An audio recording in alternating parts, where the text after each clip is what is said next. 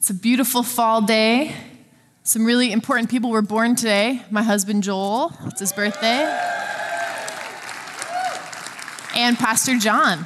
So make sure you wish them both a happy birthday in real life as well as digitally today. So we're on this series talking about how our God is too safe. And this morning, I want to tell you 3 stories about 3 different people to illustrate to you that true skeptics doubt not to excuse belief, but to develop robust belief. All right? And the 3 guys I'm going to tell you about today are Thomas, who earned a really bad nickname that stuck with him for centuries.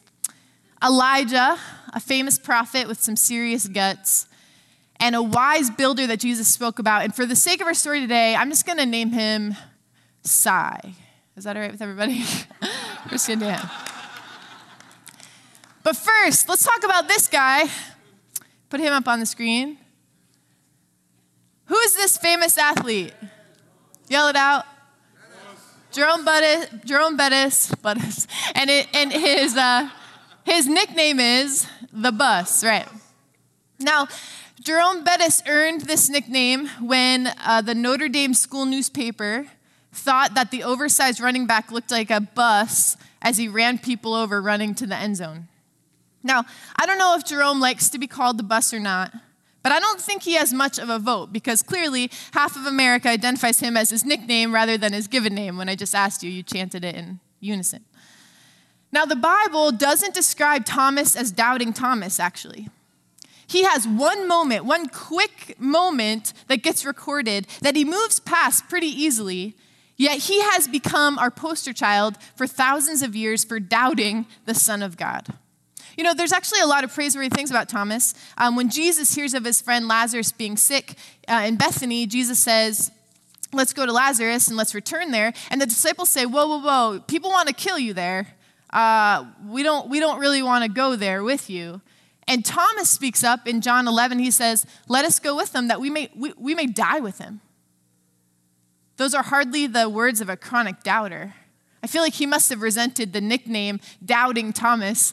So when you get to heaven, don't call him that, you know. He didn't earn that name. I think as a woman, I would resent the nickname the Bus. Please don't ever call a woman that as they earn that nickname. And I think if Thomas was here today and he could defend himself, he would say something like this. You know, we all have doubt. We all have questions. That's never going to change.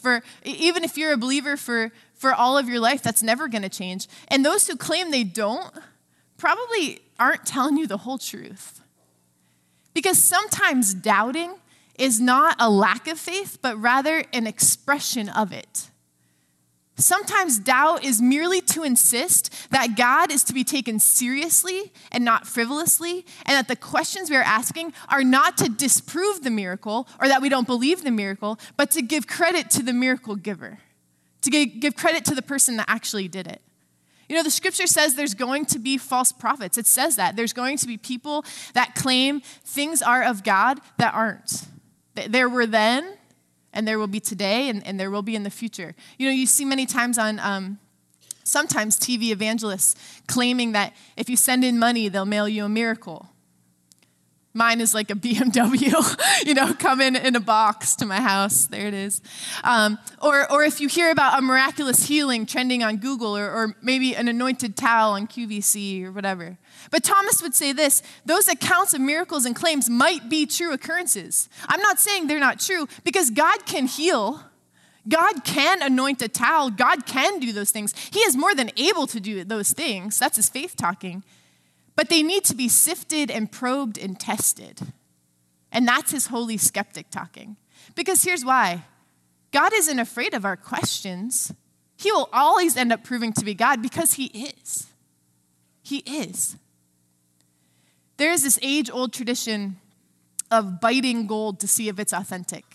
So if you bite your gold and if the teeth marks were left in the gold, then it was fool's.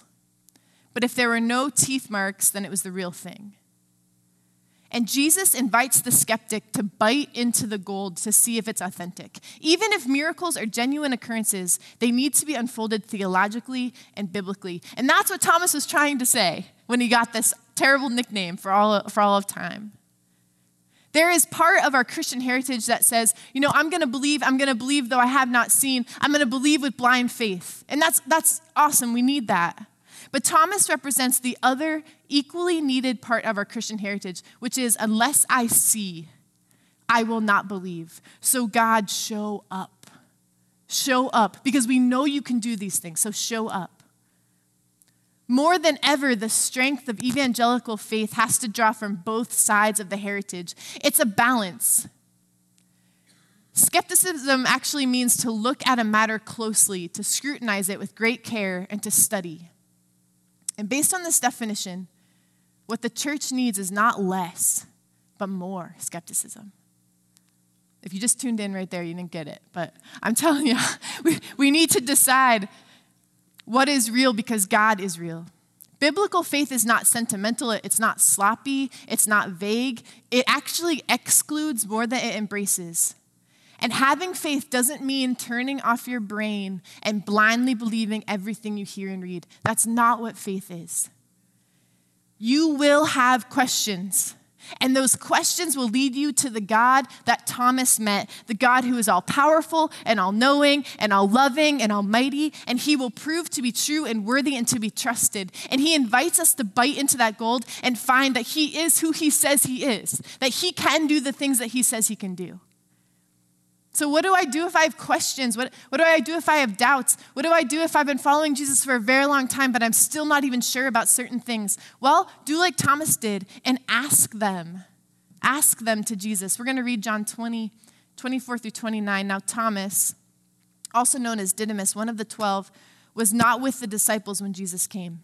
So the other disciples told him, "We've seen the Lord." But he said to them, "Unless I see the nail marks in his hands and put my finger where the nails were and put my hand to his side, I will not believe."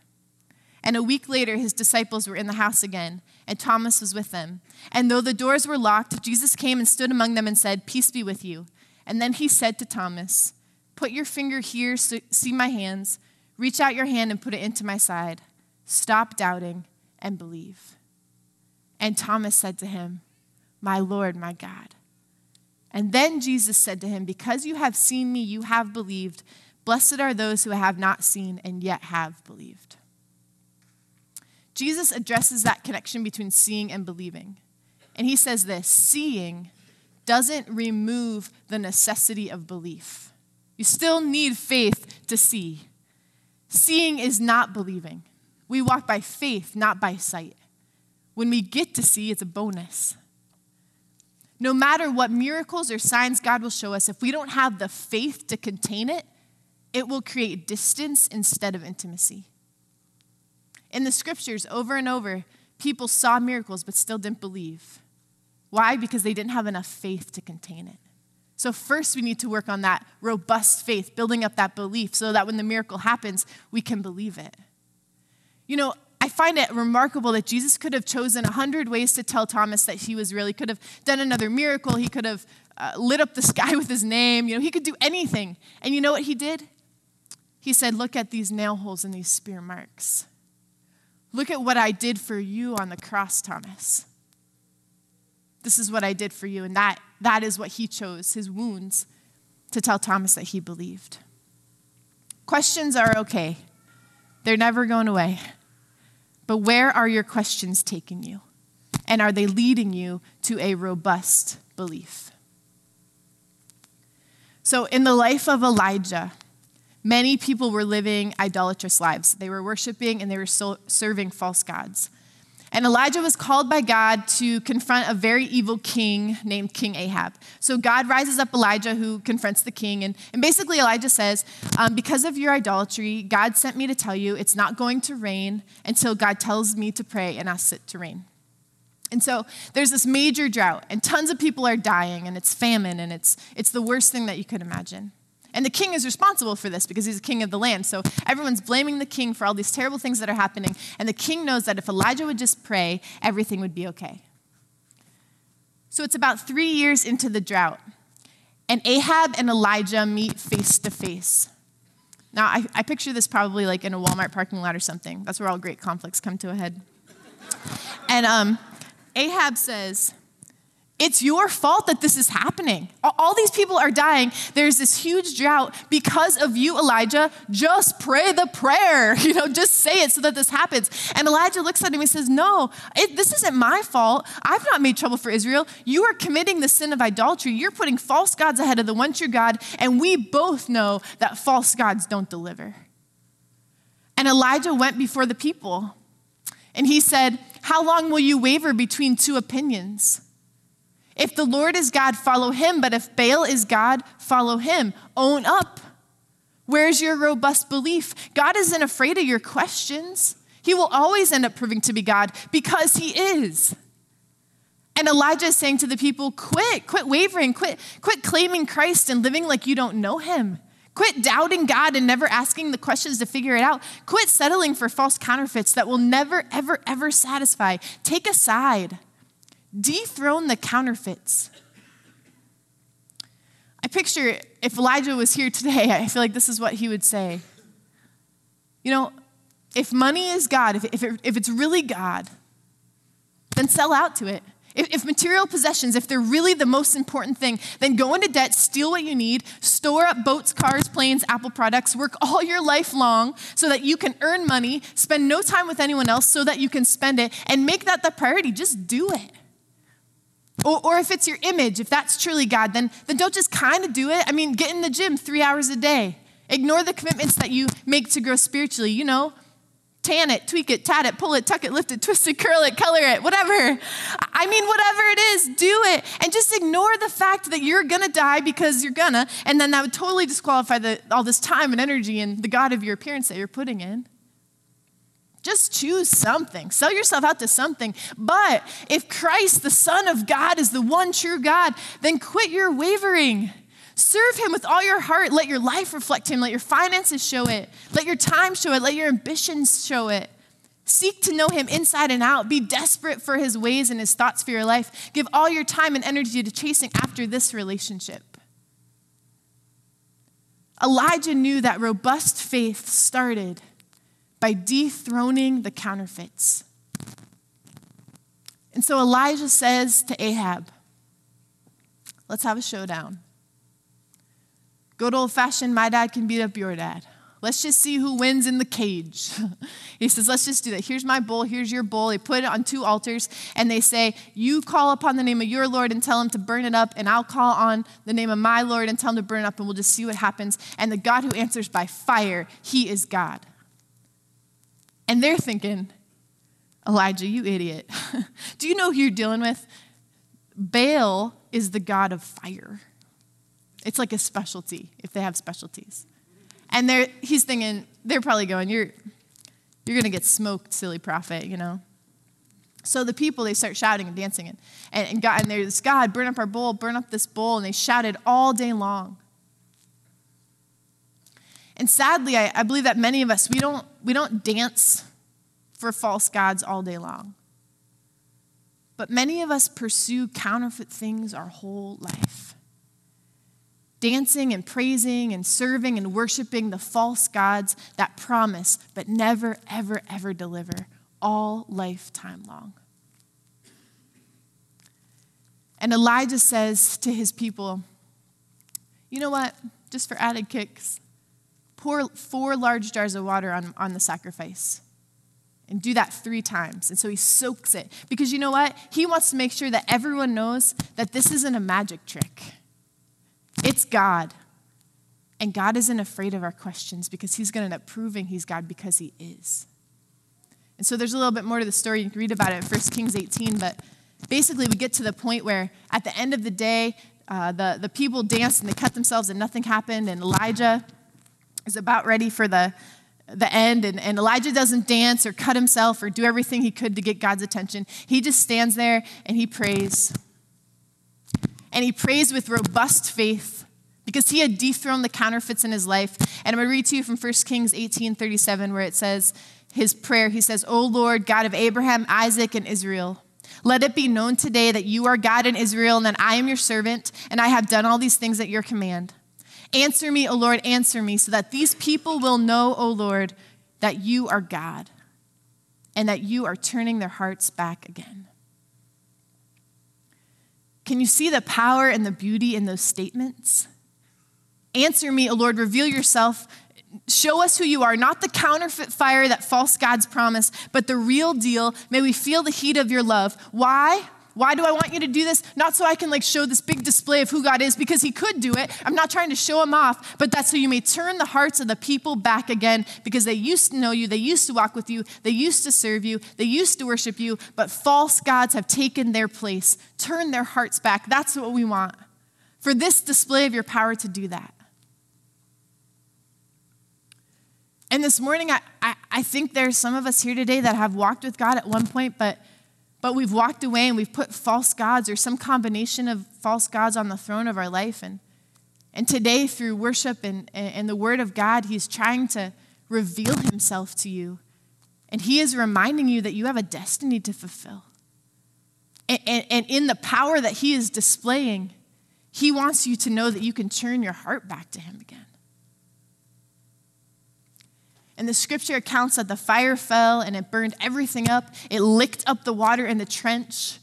It was just amazing. And there was a purging in the camp, and sin was removed, and chains were broken, and scales fell off men's eyes, and strongholds were torn down, and doubts were crushed. And what Satan had spent a lifetime building up was pulled down in a few moments through a man who was consecrated to God and living in holiness with questions, but also with robust belief, knowing that God can answer those questions.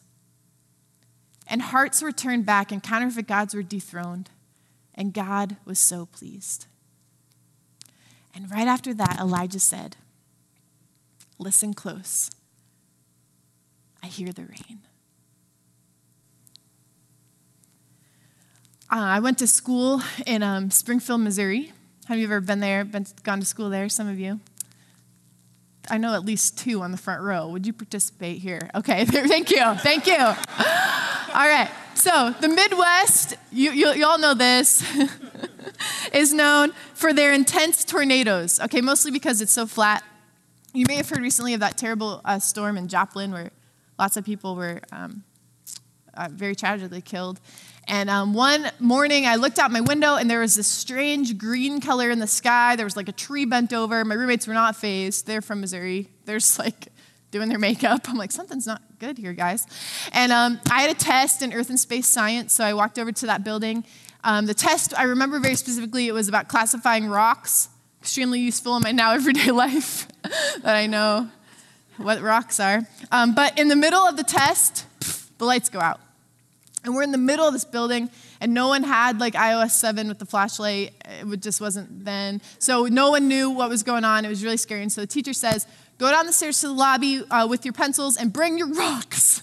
And I just remember us carrying these down. But anyway, we learned there was a tornado that had just passed by campus and that the electricity and stuff had gone out. And I mean, I was pretty scared. I don't know about here, but in Pennsylvania, tornadoes kill people. We go to the basement, that's what we do. And we, make sure that we're safe. And the teacher says, just keep taking your test by the light of the window. So we're standing by the windows during the tornado. It was a very smart move there. But anyway, when I left class after I took the test, the Sunoco sign from the gas station, which was 20 feet high, those really big ones, had been completely blown over by the tornado. And it had actually spun less than a football field from my classroom building during my route classifying.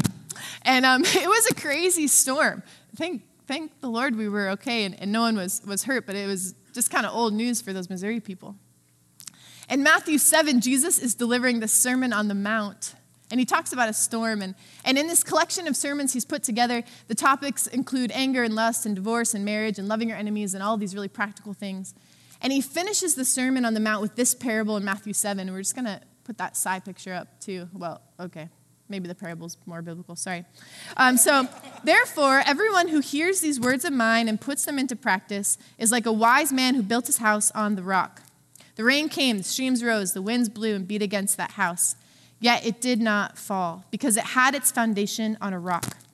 But everyone who hears these words of mine and does not put them into practice is like a foolish man who built his house on the sand.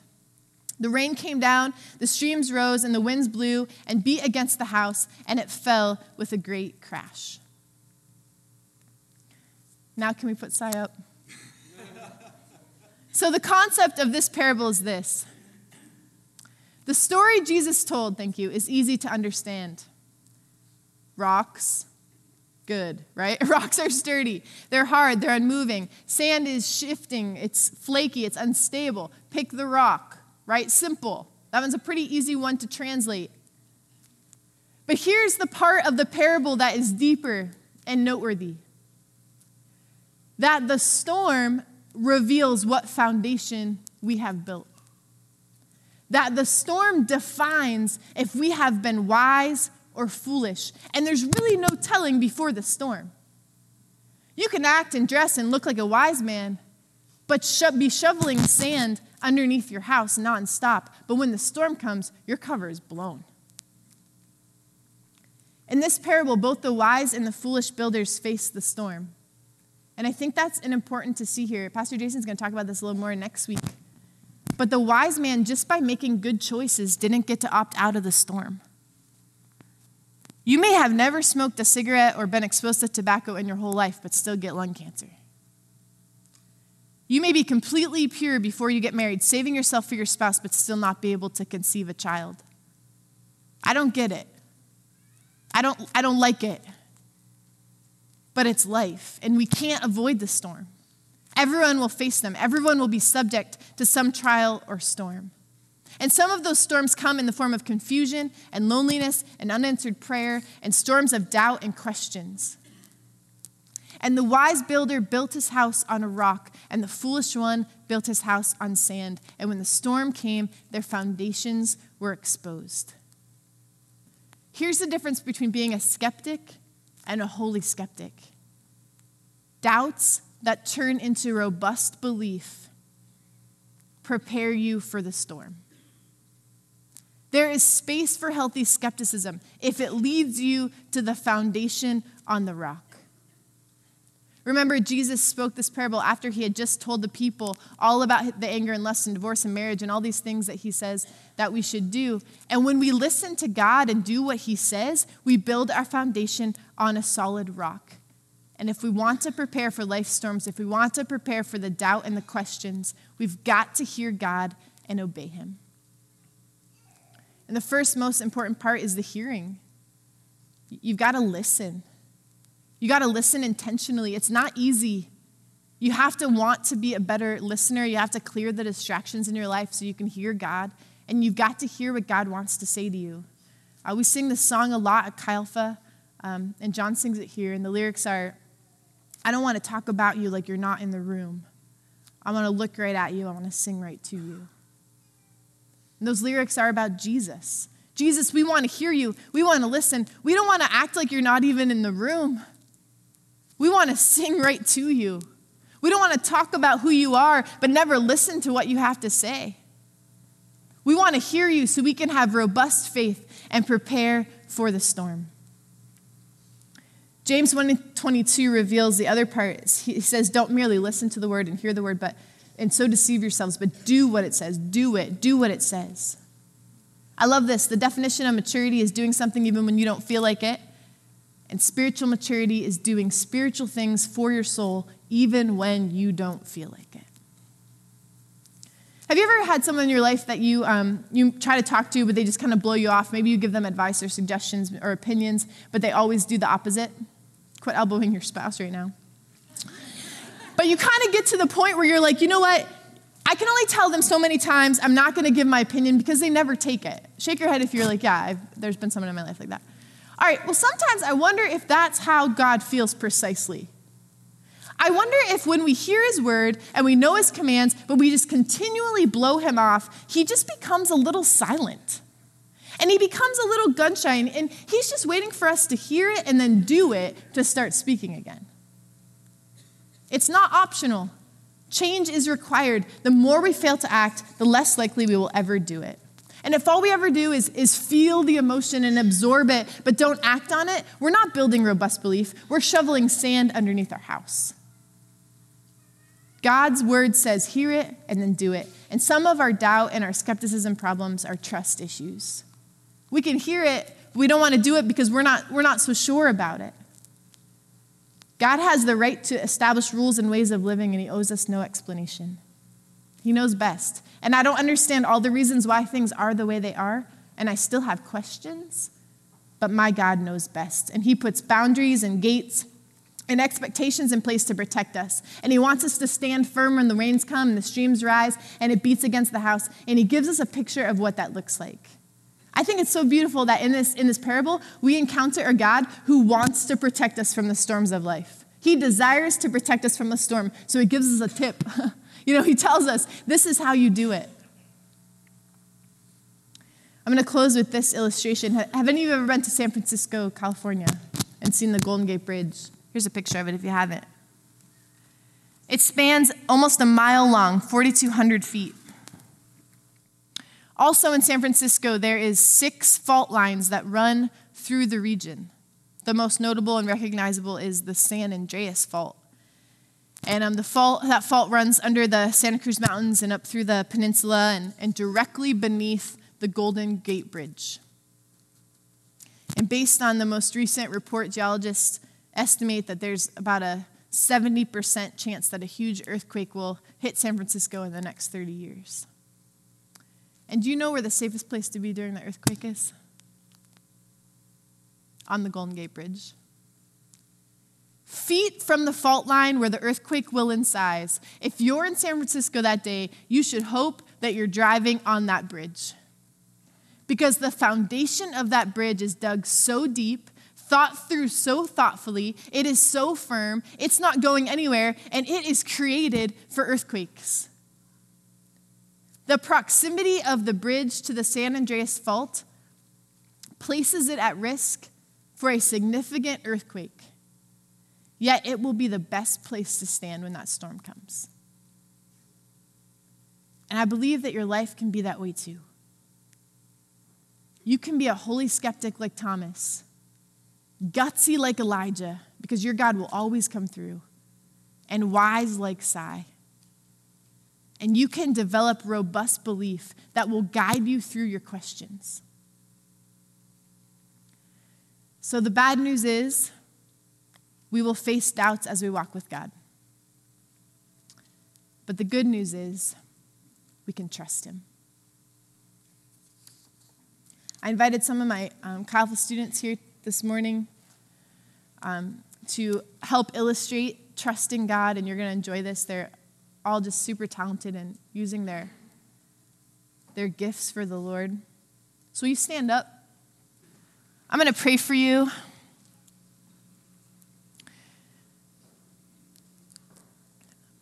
Jesus, I thank you for today, and I thank you that you are helping us trust you more. And I ask, God, that just as we close today's service, that your Spirit would be with us.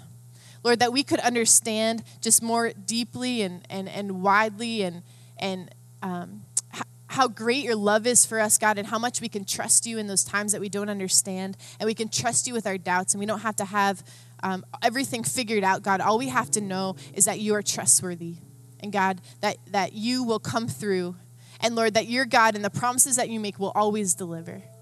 Father, in these next few moments, would you just increase our faith and help us trust you? Do not let your hearts be troubled. Trust in God. What screws us up most is the picture in our head of how it's supposed to be. When you go through deep waters, I will be with you. When you can't see God's hand, trust his heart. All I have seen teaches me to trust the Creator for all I have not seen. Never be afraid to trust an unknown future to a known God. And when I wait, you strengthen my heart. God can see 1,000 things that we cannot see. Here is the world beautiful and terrible things will happen, but don't be afraid. It is when we are at our darkest hour, when we can see no evidence that God loves us or that he is even there to listen our prayers, much less answer them, and yet we still obey. It is then that the devil is reminded that his cause is lost.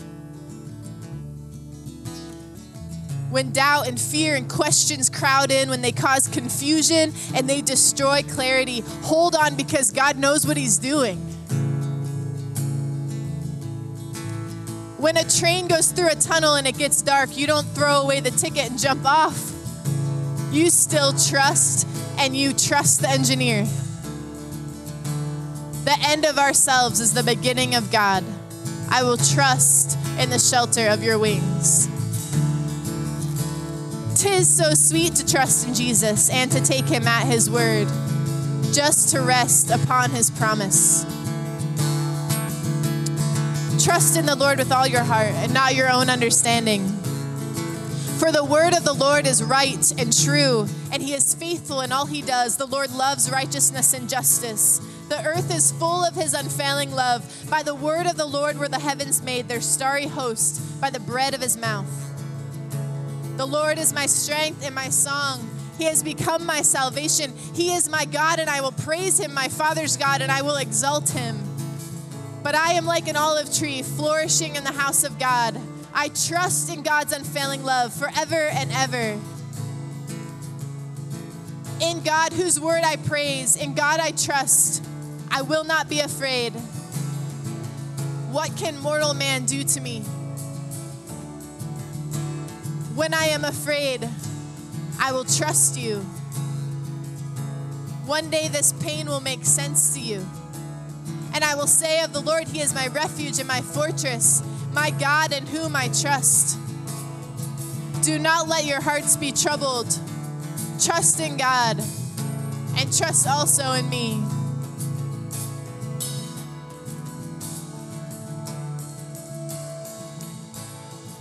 Jesus, Jesus, how I trust you. How I've proved you over and over. Jesus, Jesus, precious Jesus. Oh, for grace to trust you more. Then Jesus said to Thomas, because you have seen me, you have believed. Blessed are those who have not seen and yet have believed. God knows best. I don't understand all the reasons why things are the way they are. I still have questions, but God knows best. God desires to protect us from the storm. And those who trust in the Lord will find new strength. I will trust God even in the silence. I will trust God even in the storm. I will trust God's timing because he makes all things beautiful in his time. And I am so glad I learned to trust thee. Precious Jesus, Savior, friend. And I know that thou art with me and will be with me to the end.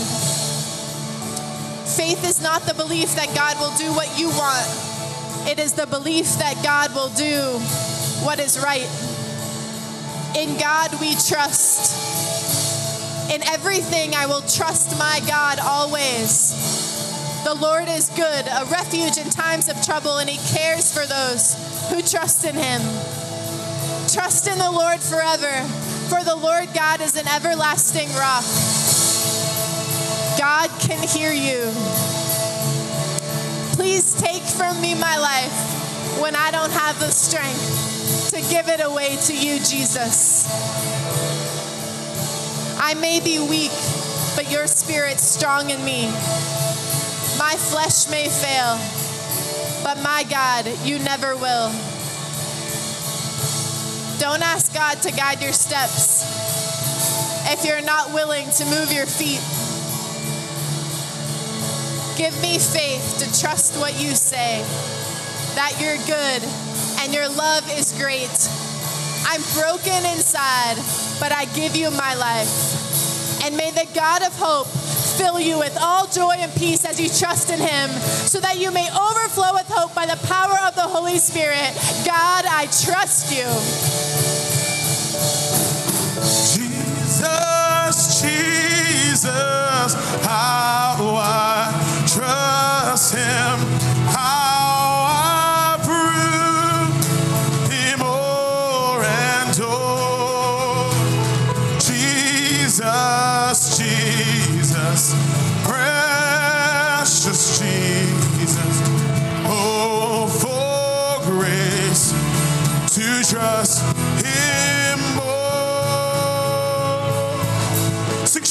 Jesus.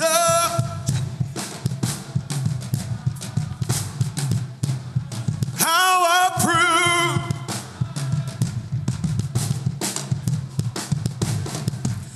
Jesus, Jesus.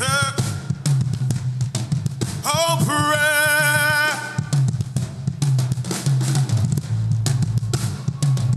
We sing in faith today, Lord.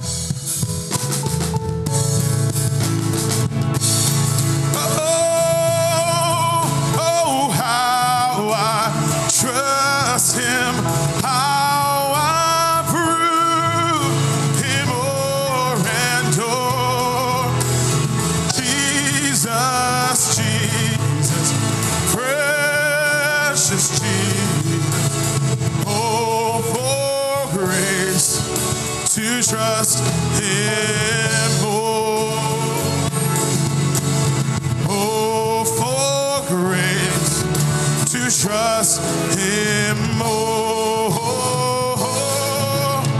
Oh, for grace to trust him more. Give God a praise in this place this morning.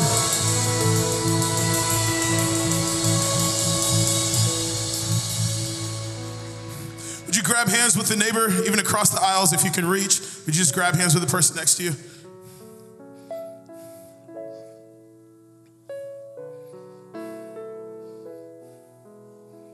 It's community, we're friendly, it's okay. We can do that. It's all right.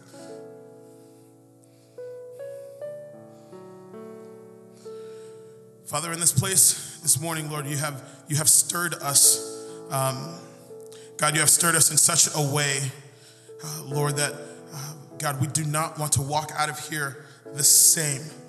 We do not want to walk out of here the same, Father. Even now in this place, Lord, as these, God, as we are looking forward, Father, God, be ordering our steps.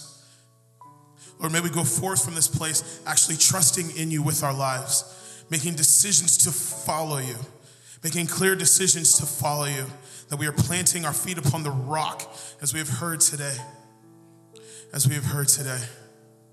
And like Elijah, Lord, knowing that if we put our trust in you, Lord, for your name's sake, God, that you will never fail us, God, so we go forth in faith this morning and trusting in you. And all God's people said, amen, amen. Have a wonderful day.